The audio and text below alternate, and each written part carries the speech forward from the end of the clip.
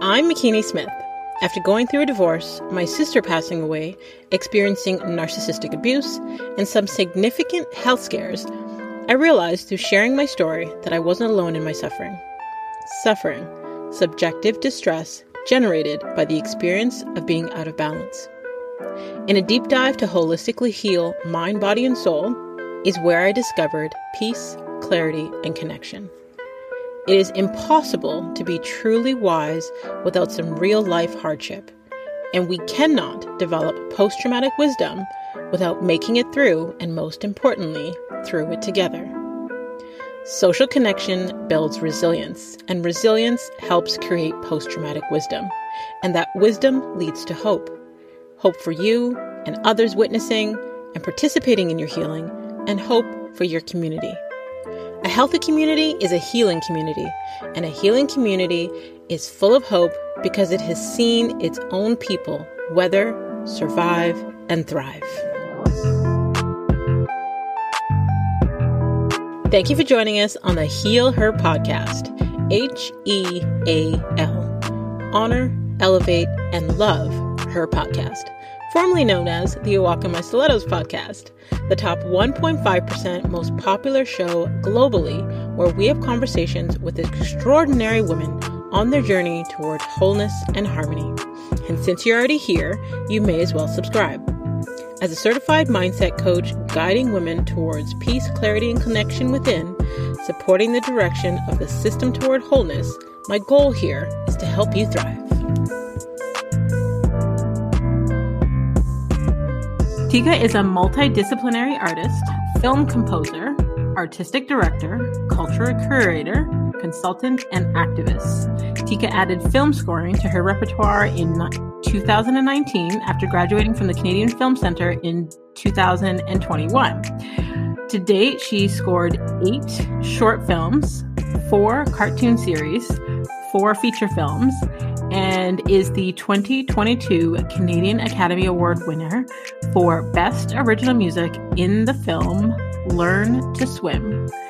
Last year, Tika started her first non-for-profit organization, Stereo Visual, which aims to teach marginalized musicians and producers how to transition into making music for film in an effort to create equity in the film industry.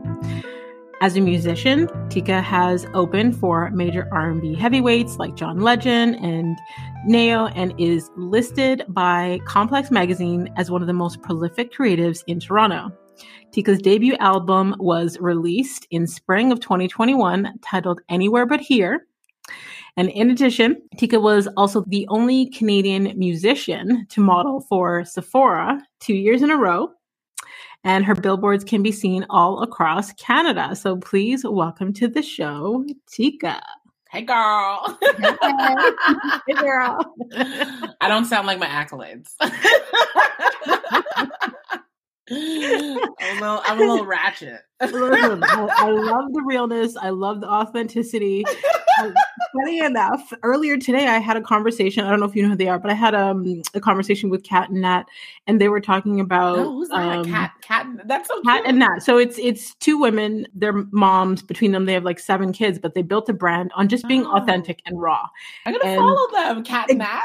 Kat and Nat, yeah. That's so so they were hosting, I believe it was breakfast television, and they said that they called them, what did they call them? Unpolished, because they were like, their hair's done, makeup's done, outfits done, but they're like real, raw, authentic, like give 0 Fs type of women. Yeah. So we love that.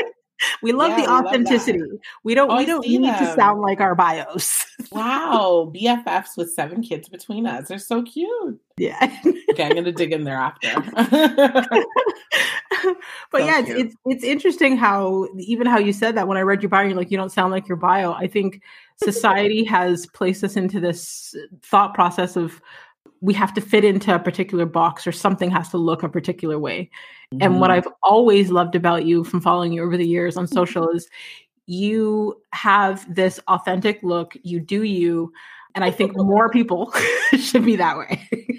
Thank you. Thank you so much. Yeah, I do have my own look. I didn't really realize it, until the Sephora campaign. Like, I wasn't really paying attention. And, my hair, especially, like, I think that that's one of the things that kind of like people have gravitated towards the most is like the haircut. And I cut my hair in I want to say it was like 2017. But what a lot of people don't know is I cut it after going through a sexual assault. So I went through a really rough time with that process. And when I cut the hair, it felt cleansing. It felt, and I did it myself. Like I remember I took the razor like Britney Spears child to my head. I was like, okay, we doing this, Yeah. And I remember calling my hairdresser Monique and be like, Mo, I don't know what to do. And she's like, why would you do this? And I was like, I don't know, And she was like, well, Tika, there's nothing we can do. We got to slap on a wig. Right. So I think that it was what's the word? Cathartic? Cathartic? It was cathartic. It was like I needed to feel something. And I think that after being in a place of such severe pain, I felt, how can I say, like, I felt like I needed to feel something malleable. And so that was the nearest thing to do. And so when I hear of other women like cutting off their hair, it doesn't always have to be like assimilated with abuse, but I understand that it's an experience. And I think that they say like when you have locks, you're supposed to cut your hair like every 7 years, like to shed weight or something. Like there's a great deal of, and of course there's like the kink in my hair, that speaks about, if, and maybe perhaps it's the intimacy. It's like this person had their hair in my head, so now it's like I have to start from scratch. Like, you know what I mean? Like, I think it's a process of kind of like shedding the old and rebirthing, if you will. Yeah, I totally understand, and I'm sorry you even had to experience that abuse. And we'll get into, I guess, your healing journey from that as we go. But it's interesting that you shaved your head off when you went through that experience, because I find, especially for Black women, our hair means a lot to us. Like other cultures will observe that, we change our hair often, or we switch it up with wigs or extensions or protective styles or whatever. And you said that when you shaved it off, it was cathartic for you. So I would love if you could go deeper and talk about how that helped you. I wouldn't say that the process of shaving it like helped me. Prior to me going through this experience, and you have to understand, I'm so grateful that, and not to say that, people deserve abuse or people deserve harm. But what that experience did for me was it helped me to slow down. I think that I was kind of like bulldozing through life, and I wasn't really paying attention at all. And so when that happened, I had no choice but to kind of stop and cease with everything that I was doing and take like a really clear look at my life and my, I guess like just my methods of performance, and realize that something really drastically had to change. And I also didn't know, I was very aloof about healing. I didn't know anything really about it. Like, I'm from the church. I'm from a Pentecostal Christian background. So like, my ideas or like what I was taught about healing was, okay, I'm going to go to church on Sunday. They're going to hover hands. I'm going to drop like the fly and speak in tongues and everything's good. You know what I'm saying? Everything's gravy. But no, it's not gravy. It's a little bit deeper than that. So like, and especially for women, at the time too, the friends that I had at that time, they didn't understand the severity of what I had gone through because they had normalized it in their own respective lives. And so what I felt was beyond, and every sense of the word, a non-negotiable, like, this is horrendous. They were like, oh yeah. Like, they were like, oh yeah, sorry, see you next week. And I'm like, no, this is not, And I was like, I think I need to change my circle because people are not understanding the gravity of this, or maybe it's just so normalized within this respective community that someone should be hollering like, this is, Yeah. Most of the time in my friend group, I feel like the lady from The Simpsons that's like, won't someone please think of the children? Like, I'm that lady. Like, that woman, the Reverend's wife, I'm like, yes, exactly. I'm like, I get her. And everyone's like, she's so annoying. I'm like, but she's real, you know? Why isn't anyone thinking about this? So, like, I think that the shaving the head initially, it felt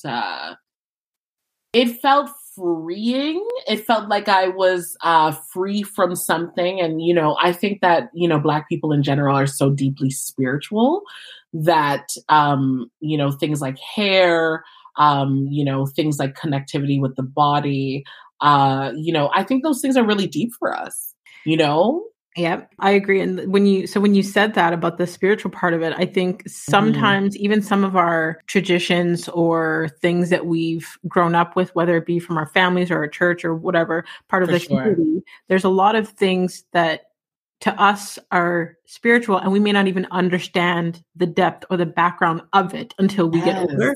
Like, exactly. Everything is energy. So your hair, all these things that we hold on to, right?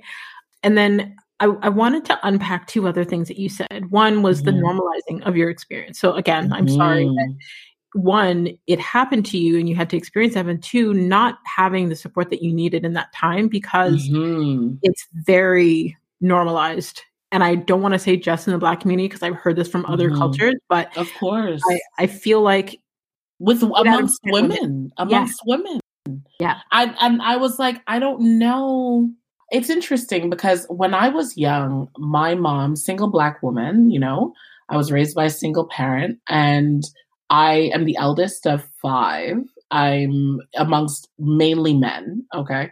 And it's like my mom, she raised me to read books like CC No Touch. Like she was just like, we're going to read this book. You know what I mean? Like that's kind of like how I was raised. But then, and it's not to put my mom's business on Front Street, but like, it's like her relationships with men were not good. You know what I'm saying? And I think I saw that and I think I mirrored that for a while. And it wasn't until I was maybe about 29 or 30 that I started questioning whether or not she knew all the answers. And I was like, I think I need to start thinking about whether or not my mom's life choices need to be my life choices. And what do I need to aspire to attain in terms of a relationship? Like, do I want marriage? My mom is still single to this day. It's like, do I aspire to have these things? But those things were not normalized in my household. So there was a lot going on in terms of just like shifting in terms of foundation, my own interpersonal foundation, my friendship circle, but also even my own thought processes. Like, what do I want? What's my value system like? You know what I mean? Like all of those things kind of came to a head with the assault. That was like, even though it was a horrible experience, I had so much growing to do. And I had no idea how much growing I had to do. I was really stuck, So it's just, I'm grateful. It's one of those interesting things that it's like, yeah, this happened to me, but now I look at it like it just happened. Yeah. I mean, you were able to take your pain and transmute that pain into some form of purpose. And I'm sure that like the music and stuff like that helps with the creativity for you to express yourself. For sure. But what's scary with the normalization of it is like 8 out of 10 women that I know, Black and women of color have either experienced, childhood molestation or some form of sexual abuse. And the way that your friends reacted to normalizing it, like it's scary where someone can need the support, whether that be emotionally or what have you, and not get it because something has become normalized. And there's so many forms of trauma that I find, especially in the Black community, that have become normalized because that's what we know, right? Well, exactly. Like, I mean, it just got to the point where it was like, okay, if I'm talking to you about my trauma and your solution is let's go to the club, girl. Let's drink. I'm like, I don't. That sounds to me like let's numb the pain. Let's cover it up. Let's sweep it under a rug. Let's like suppress. I watched enough Eon fixed my life to know that this is not the answer. Mm-hmm. You know what I mean? So I think that I had to go, because when you're going on your healing journey, it's a personal journey. It's like, I can't take all you, I was going to say all you hoes, but I can't take all you hoes with me. But for real, I can't take y'all, it's a real personal thing. And it's like, not everybody, wants to go down that path. Not everybody wants to do the work. Yeah. What's that J. Cole song? Don't save her. She don't want to be saved. Exactly. It's so true. Right. You can't help someone that doesn't want to be helped. And then when you're on your own healing journey and you're evolving and you're trying to get to a particular place, everyone's evolution journey is different. So they may not understand your journey until they've walked through some things that they need to heal from, right? Yeah, yeah. And you can't, and that's the thing, it's like, you can't, I thought that once I thought it was going to be a revival. I was just like, oh, I'm healed. Everyone's like, but then it's like, it's not the same. Like, people are not happy for you.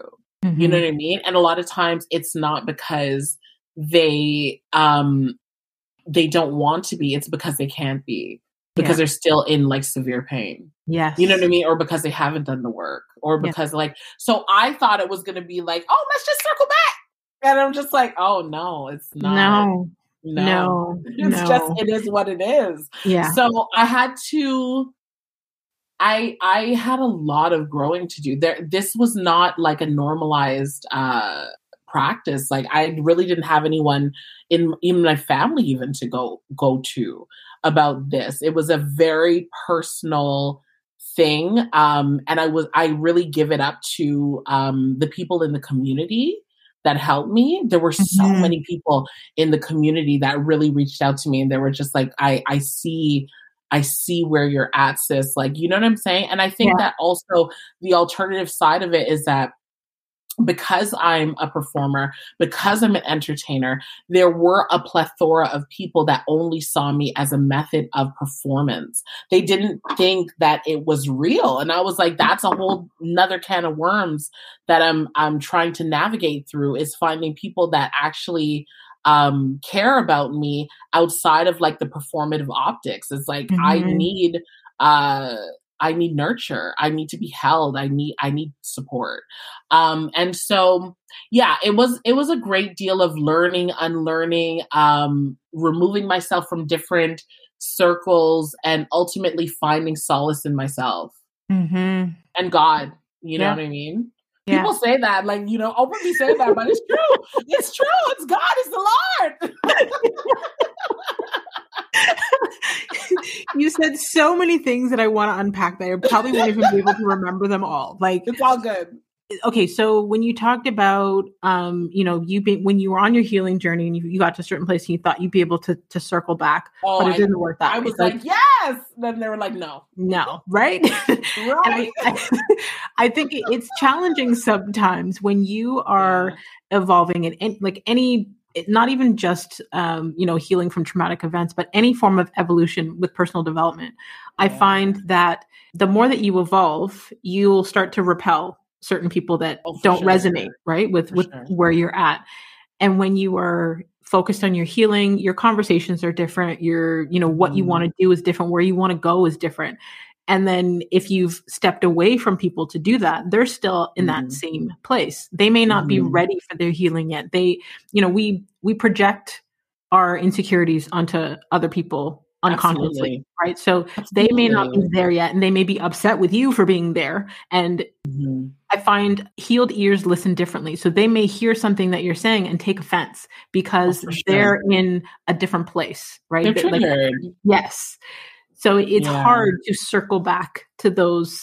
Oh, for sure. They're not ready. They're not even there. Yeah. And that's just it. It's like, I realized that there were a lot of folks that I was surrounded around during that time that cared more about their professional acumen than they did like personal development.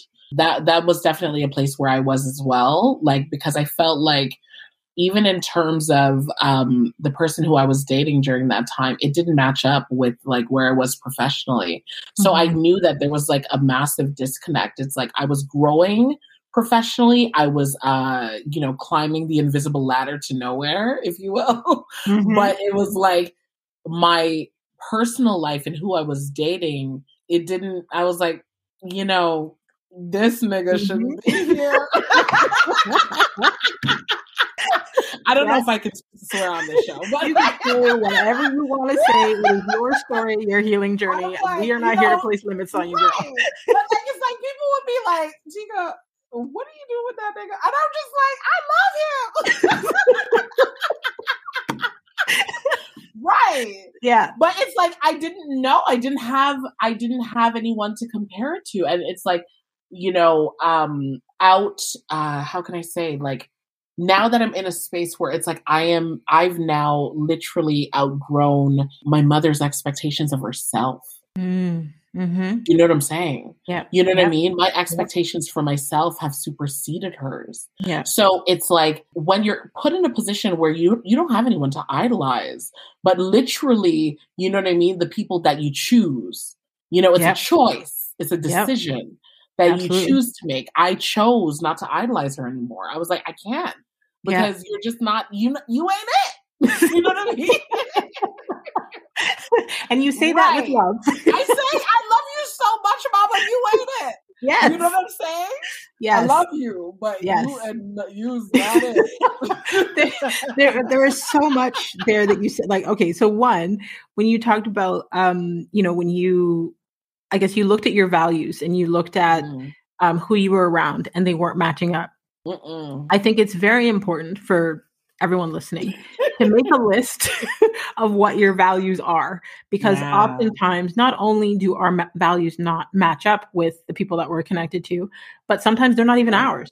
They may have been from a parent that, had some growing to do, or it may have been from a community environment, whether that be your church or some form of community. Sometimes it's not our values. So when you look at your values, what's important to you, even the point that you made of, people around you were chasing accolades, like it totally resonated with me, because it made me think it's probably been, I don't know, 4 years or so now, but something happened to me which shifted my values and my focus, and my priority became peace, love, connection, joy, all of those things. And everyone around me was chasing the next award and chasing the next TV appearance. And I was like, I don't care. Right. You know what I mean? It's not it.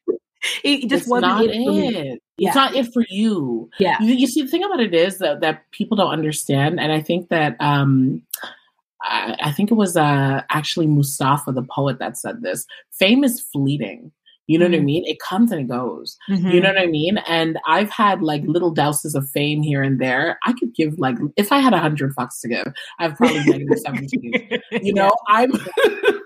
I'm literally like laying in my bed most days and like minding my black ass business. But it's like, I don't care. And I think that if it comes, then so be it. But it's not the thing to aspire to, because it comes and it goes. Yeah, it's fleeting, but what's solid is relationships, human connection. Yeah. What's solid is yourself, your relationship with God, you know what I mean? Or whoever you believe in. Even if you believe in nothing, you believe in something. Yeah. Right. It's like, I think that I had to find something solid to place my feet 10 toes down on.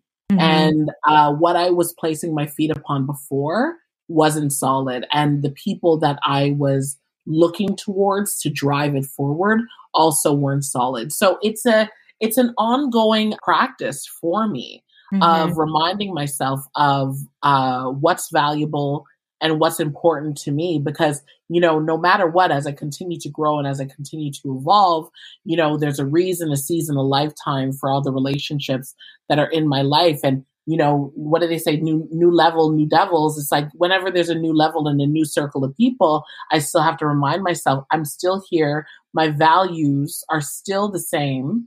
And I'm still standing 10 toes down on God, on myself and what I've gone through. Yeah. You know what I mean? Versus, men or whoever, like, you know what I mean? Like in my family, most of the women, what did it like? Listen, I'm filled of women that run man. Man don't run. Not deal. You know what I'm saying? And it's just like, I'm the only one, I think I'm the only one. No, there's another cousin, but like I'm technically the only one in my family that dabbles on the other side. You know what I mean? Mm-hmm. Or on a few sides. Like I'm explorative. And I think that because of that too, it's like because I've explored other options and other experiences, I guess I'll say, it's made me, I think, a lot more fluid. And I think fluidity equates to at times a broader mindset or expansion in the mind. So it's like, it's a lot easier for me to be like, like this doesn't work for me, or auntie, I think you might be a little off. Like, being true to yourself, listening to your own intuition, having that discernment, not taking on, other people's, say or thoughts or words as gospel. It's something you mentioned earlier when you said, not to put your mom's business on Front Street, but I feel like I love her so much. See, it's very possible to love, your family members or your parents or what have you, and still understand that you want more for yourself. There's nothing wrong with that, because I think that our parents, their generation, came from a completely different mindset, completely different paradigm. They did the best they could with what they knew. But a lot of them within the systems exactly that they were afforded with. That's the biggest thing. And I was just going to say, a lot of them had their own traumas and generational things that they were already dealing with. So now we come into this day and age, we have access to the internet. We have access to like free coaching this and therapy this and all this information. So we can choose differently. Yeah, we have more privilege for sure. Yeah. That I think that, in me understanding like my privilege, that's where the forgiveness from my mother came, because for a while I definitely resented her and I was super bitter. I didn't understand it. Like I was like, how could you be like this towards me? How could you be like this? And now I'm just like, she just doesn't know. Mm-hmm. She doesn't know anything different. Yeah. And it's like, I cannot, it's like disciplining a child for something they don't know. Yeah. It's like, for what? They'd have no idea, And if she's open to the teachings, she'll learn. Usually she's not. But it's like, right. But it's like, I just accept her as she is. And I've just realized on a personal and interpersonal level that my growth is not dependent or informed by her at all. Yeah, that part it's right just there. Not. It's just not. It's like, it's my responsibility. Yeah, I agree with you 1,000%. Like I grew up with a single mom. I have relationships separately with both of my parents. Okay, same. They're like I love polar that. opposites. Same. Polar opposites. Where's your mom from? Where's your dad from? Both of them are from Jamaica. Oh God, yes. Yeah. I feel you. Yeah. Right. Yeah, I love it. So there's a lot of unhealed things on one side where a lot of the behavior and actions are unhealthy, but they don't know better. Right. Yeah. And they dive deep into quote unquote spirituality, but not applying certain things so that you can see the fruits of their labor in their world. You don't. They're not actually doing the work in real time. It's like you're just reciting scripture. Yeah. It's like, I really can't. I'm like, this doesn't make it, there's this guy on, sorry, I'm always segueing. There's this guy on Instagram that I follow. He's this comedian, this Jamaican comedian. And he's so funny. He's always talking about like what his mother said to him. And she's always just like, look how you put this in the stove. Like, it's just, and I'm like, this is really deeply traumatizing because we all know her. You know what I mean? Yes. And Jamaica, unfortunately, despite the fact that it's like literally like one of the smallest islands, it has so much influence. Yes. So much influence. And a lot of the parents and the people that come from from Jamaica, you know, it's going to take just a lot of prayer, a lot of prayer to get Jamaicans to stop running from the, what does my mom always say? There's so many of them, all these like adages. He who can't hear must feel. Mm-hmm. I'm like, okay. And oh, me and you are not size. Yeah. And I'm like, well, exactly how old do I have to be until we are? Yeah. You know? How much larger must I get before we're size? Okay? Right. Like, I don't understand. Like, I'm like, I don't understand. There's a lot. I feel like there's a lot that I had to unlearn. And as much as I love the Jamaican culture, as much as I love my parents, I feel like there's so much that I had to unlearn to be who I am today. Because a lot of it was messing with my paradigm. It was keeping very problematic. And it doesn't leave a lot of room or space for growth. Yeah. They're like these like short-term, like scriptural answers for things. I'm just like, this is an answer at anything that I've asked. And she always uses these adages for things that, like, I'll be like, so are you dating anyone? Me and you are not size. I'm like, well, that doesn't really doesn't answer the question. Answer anything. Right? Right. So I'm like, okay. Like But okay, so this is where it's important that we found community outside of our home, because oftentimes, and especially when it comes to healing traumatic things. I was reading called What Happened to You by Oprah and Dr. Bruce Perry. And they were talking about, it's really good. I read the audiobook and I have the physical, but they were talking about how important healing is or how important community is for healing. Yeah. So people who have never gone to therapy, but are able to find and heal through community. And I think a lot of us have either had to create our own communities or find communities for that support because we didn't get it, you know, in the intimate connections that we thought we would have gotten it.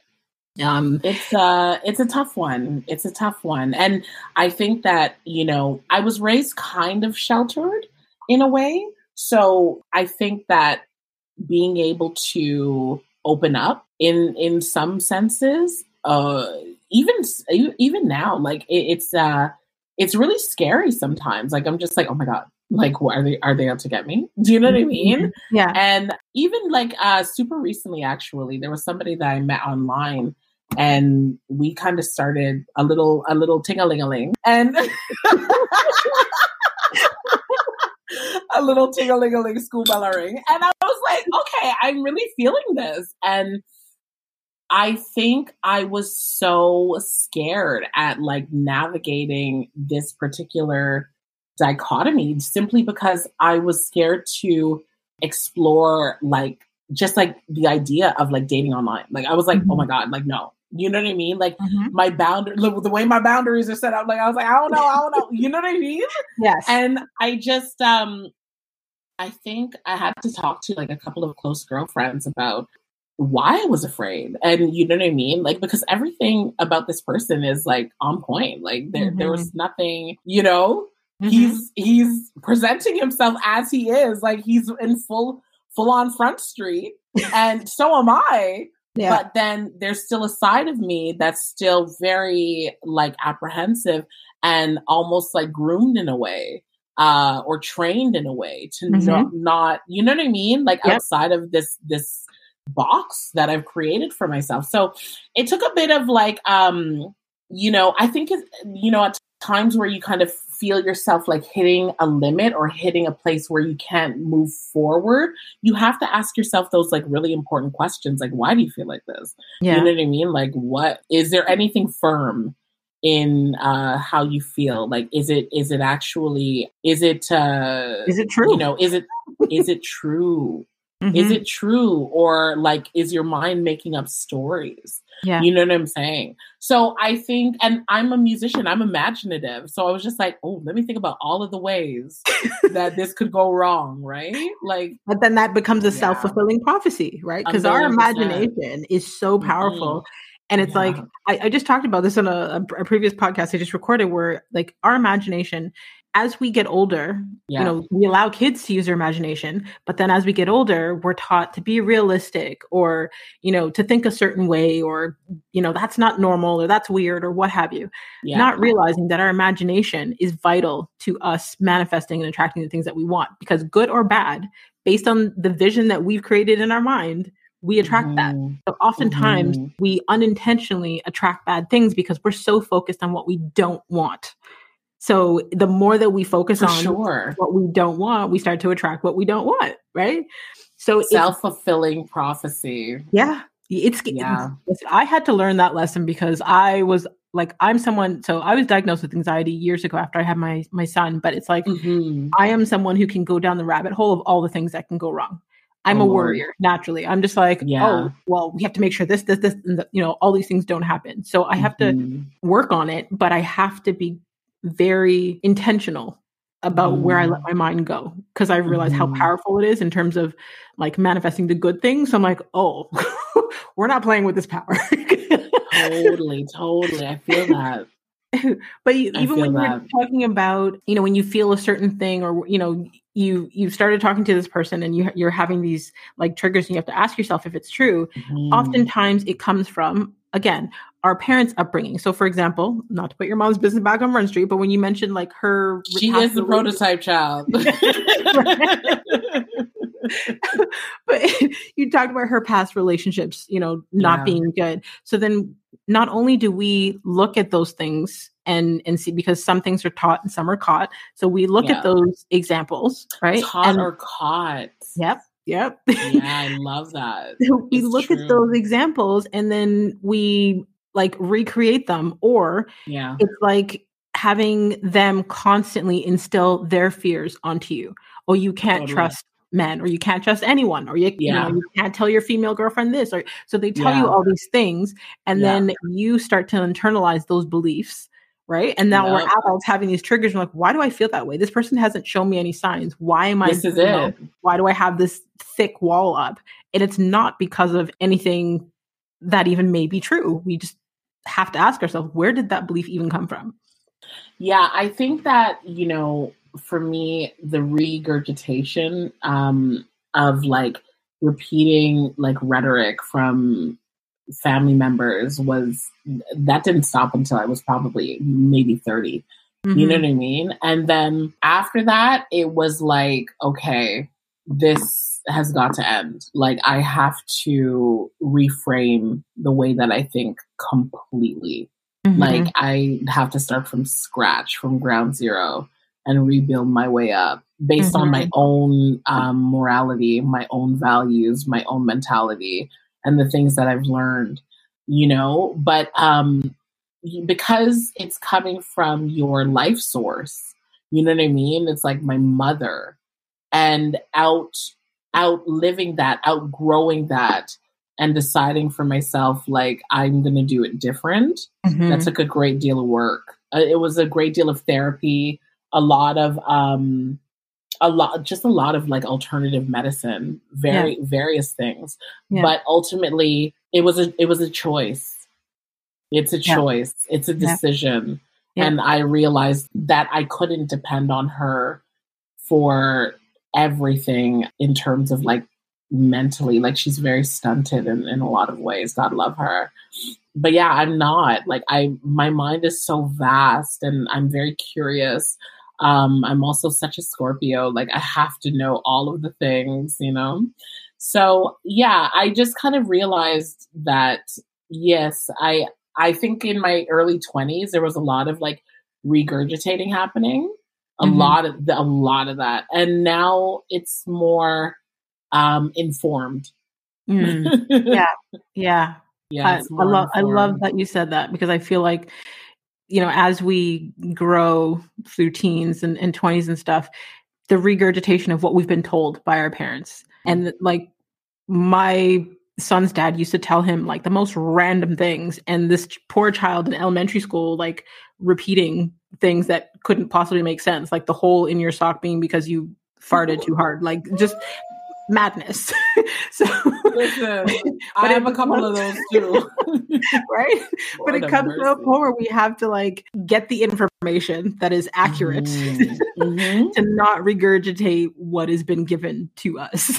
Yes. When I was in, I think I must have been in first or second grade. I'll never forget this. I must have been in first or second grade.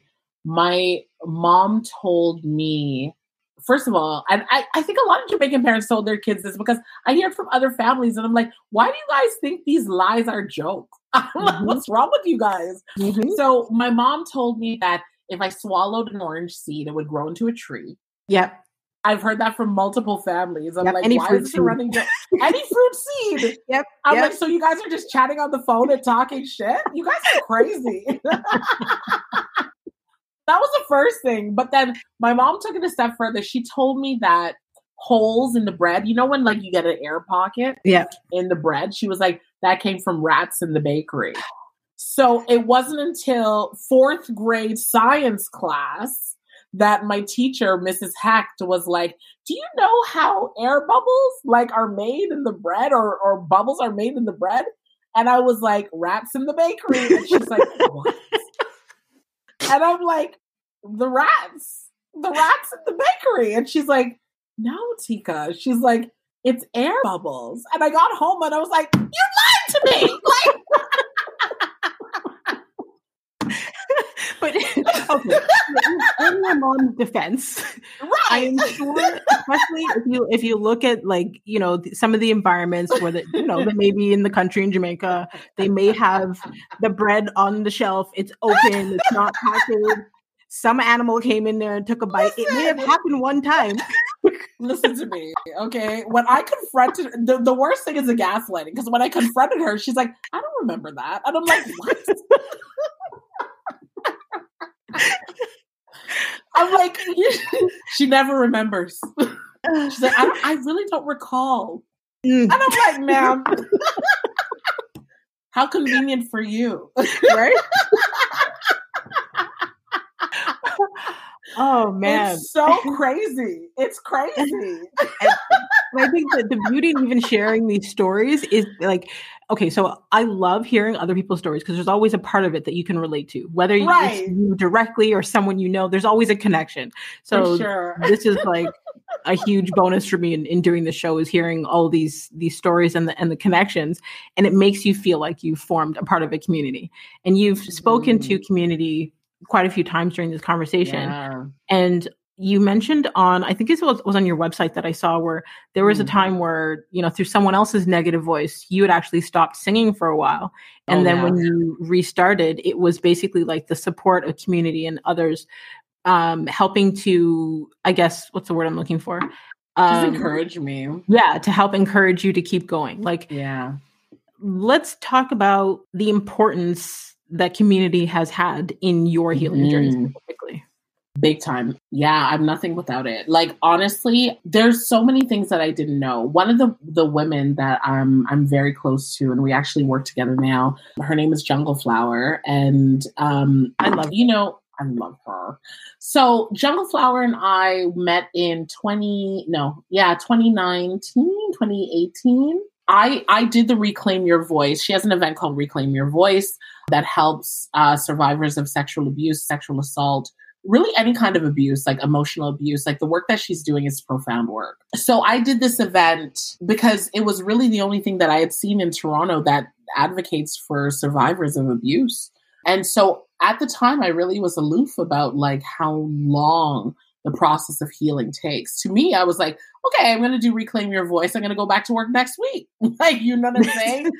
No, child. No. No, it is a lengthy, serious process. And so I went to her and we had our initial meeting, and I had suppressed quite a bit. And it was not just, you have to understand, it wasn't, I would say that the abuse that I experienced in 2017 was a catalyst for me to open up about the other abuses that I had suppressed. And I think it was one of the first experiences that I had experienced where I was an adult and I could speak to this experience plus the ones in the past that I had never spoken to or had permission to speak of. And so she really helped me to find my voice. Like, and not just my voice, but the language to describe the things that had happened. And I don't think I had that before. I really, really was missing that. And so that was imperative for me. But then that circle of people that showed up for that event, there's a lot of people that I still keep in touch with that assisted me with that process. Community has been, I would say, like a lifesaver in terms of just me awakening to myself and my own voice. And you have to understand, like, I think that one of the things that I realized is that in terms of relationships, if I was in a relationship that was not good for me, I would always know if I wouldn't be able to sing around the person. Oh, wow. If I can't sing around you, that means that my I don't trust you. My body doesn't trust you to open up. Singing is a very vulnerable thing. It's an extremely vulnerable practice, especially for myself. So like if I was in a relationship with someone I couldn't sing around, I knew that that person was unsafe. And yeah, I think that that's kind of like how I learned and realized that a lot of my romantic relationships were unsafe. You know what I'm saying? So I had to be out of a relationship to literally find my voice. Yeah. That I had suppressed not only my singing voice, but my speaking voice. I had repressed myself. Wow. In a lot of ways. Yeah. So whenever I'm chatting with like other women or other survivors or whatever, even just like other musicians or performers, I always tell them that their vulnerable voice or their singing voice is a loud like instrument or compass in terms of where to go and where not to go, you know? Yeah. Wow. I love how you figured that out for yourself. I feel like there's always something, and if we pay attention, there's always something, a part of our true selves that if we cannot share that, we know we're not in a safe space. For sure. So I love that you pointed that out. Yeah, for sure. And, you know, even like when I was handling and running my series, The Known Unknown, for 7 years, I also didn't sing. I only hosted. You know what I mean?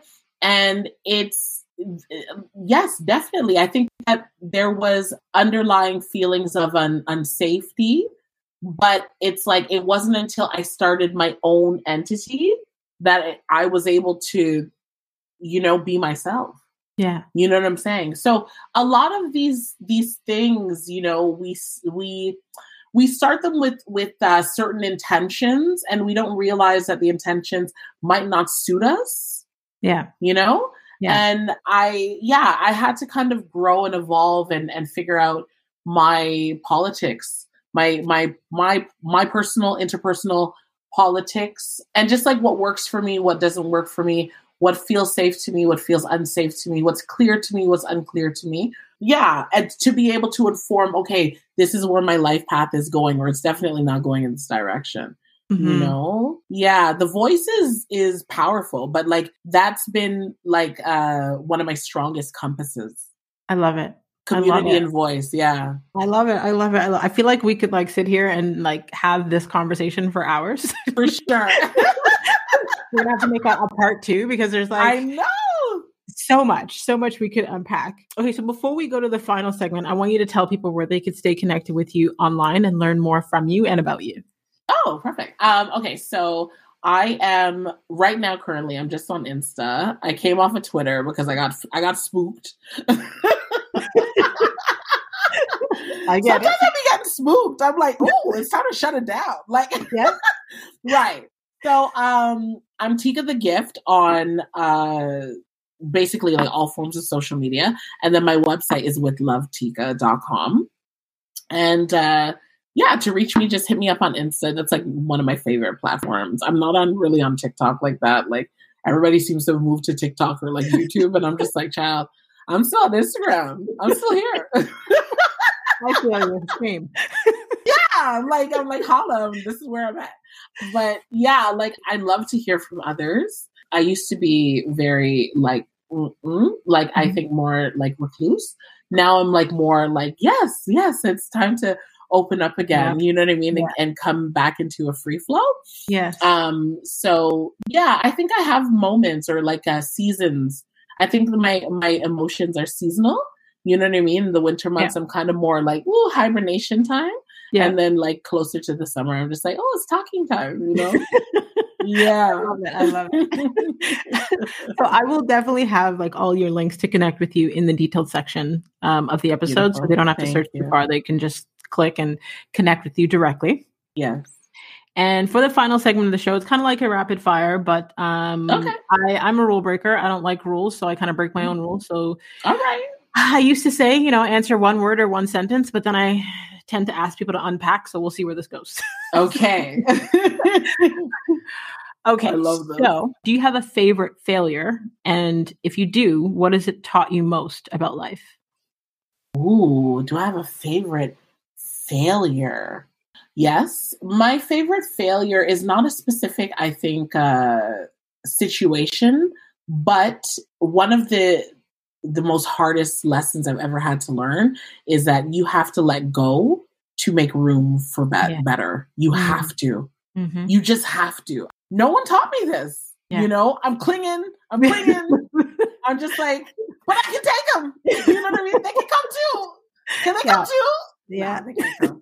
You got to let it go. I think it was my therapist that said, it was my therapist. She was like, imagine you're at a barbecue with like a bunch of family members that you do not really fuck with. And they all have cooked amazing like food, at this potluck or whatever.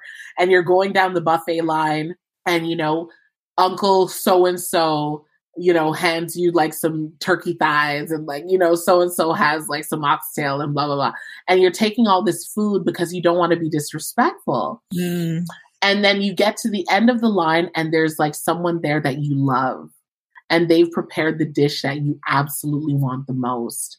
And she was like, what do you have to do to accept what it is that you want from what you love? Yeah. And I was like, eat it? And she's like, no, you clear your plate. Yes. Yes. Right. I love that. I was like, eat it? The nasty ass food from the people that hate you? No. Right. But you see, like that, that's how it was operating before. Mm-hmm. It's like I have to swallow this pain. And she was just like, girl, you can put down the pain, sis. You don't have to hold on to that. Yeah. But I think no one had presented me with the option. Yeah. I love that. It's similar to something I tell my clients about, like, especially if you're a people pleaser, if you say yes to this thing for someone, what are you saying no to yourself about? Mm-hmm. So you have to ask yourself, like, what are the sacrifices you're making to please other people, especially with other people that you don't mess with? Like I had to say to my daughter yesterday, if it's not a heck yes, it's a heck no.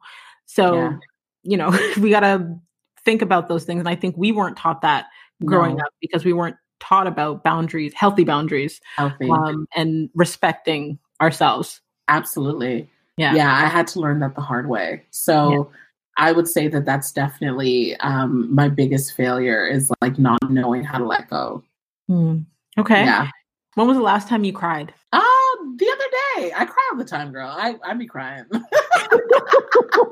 I cried, and it was a deep one too. It was like, I'm no longer a practicing Christian. I would say I'm more spiritual, but when I was going to church consistently, and I was technically a youth pastor in my teens. So I would say that, one of the things I noticed when I exited the church was that every Sunday I would release.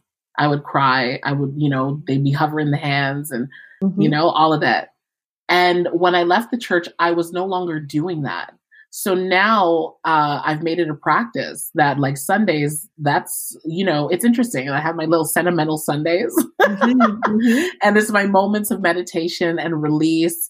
I'm usually listening to like sound bath healing, meditation healing, or chakra healing music. And like I intentionally release. So like I do that every Sunday.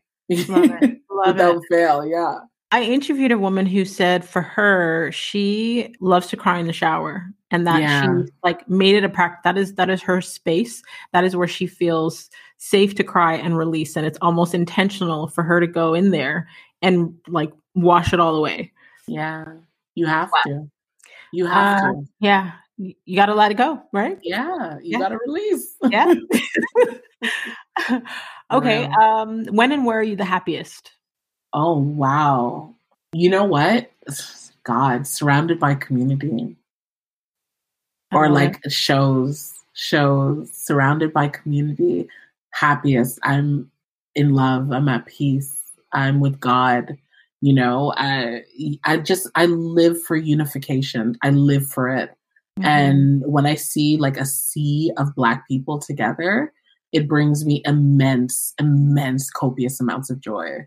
I love Yeah, it. I love that. I think that's my happiest place. And if not that, definitely like spooning with a lover. I love that. I love that. I love that. I love that. I Yeah, love that. yeah, I yeah. love it. I live it. I live. Yeah, I love that so much too. Love it, love it, love it.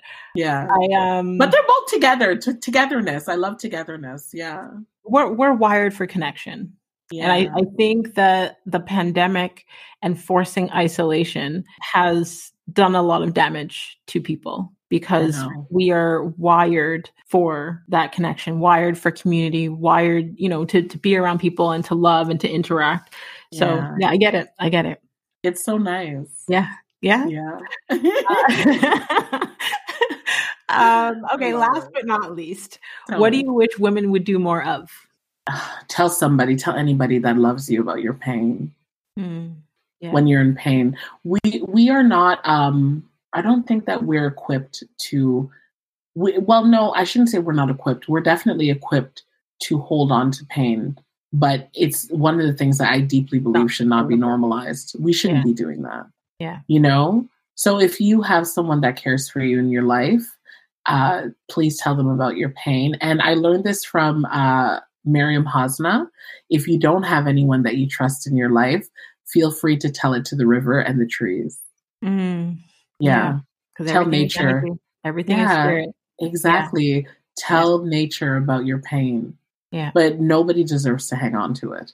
Yeah. I agree with you. Thank you for your transparency. Thank you for your laugh. Thank you for your energy. Like, I don't take it lightly. And I don't know if you've realized, I've been following you for over 10 years. What? Yeah. I love that. I have, okay, so my sister passed away in 2012. Oh, I'm so sorry. I didn't know. Okay, thank you.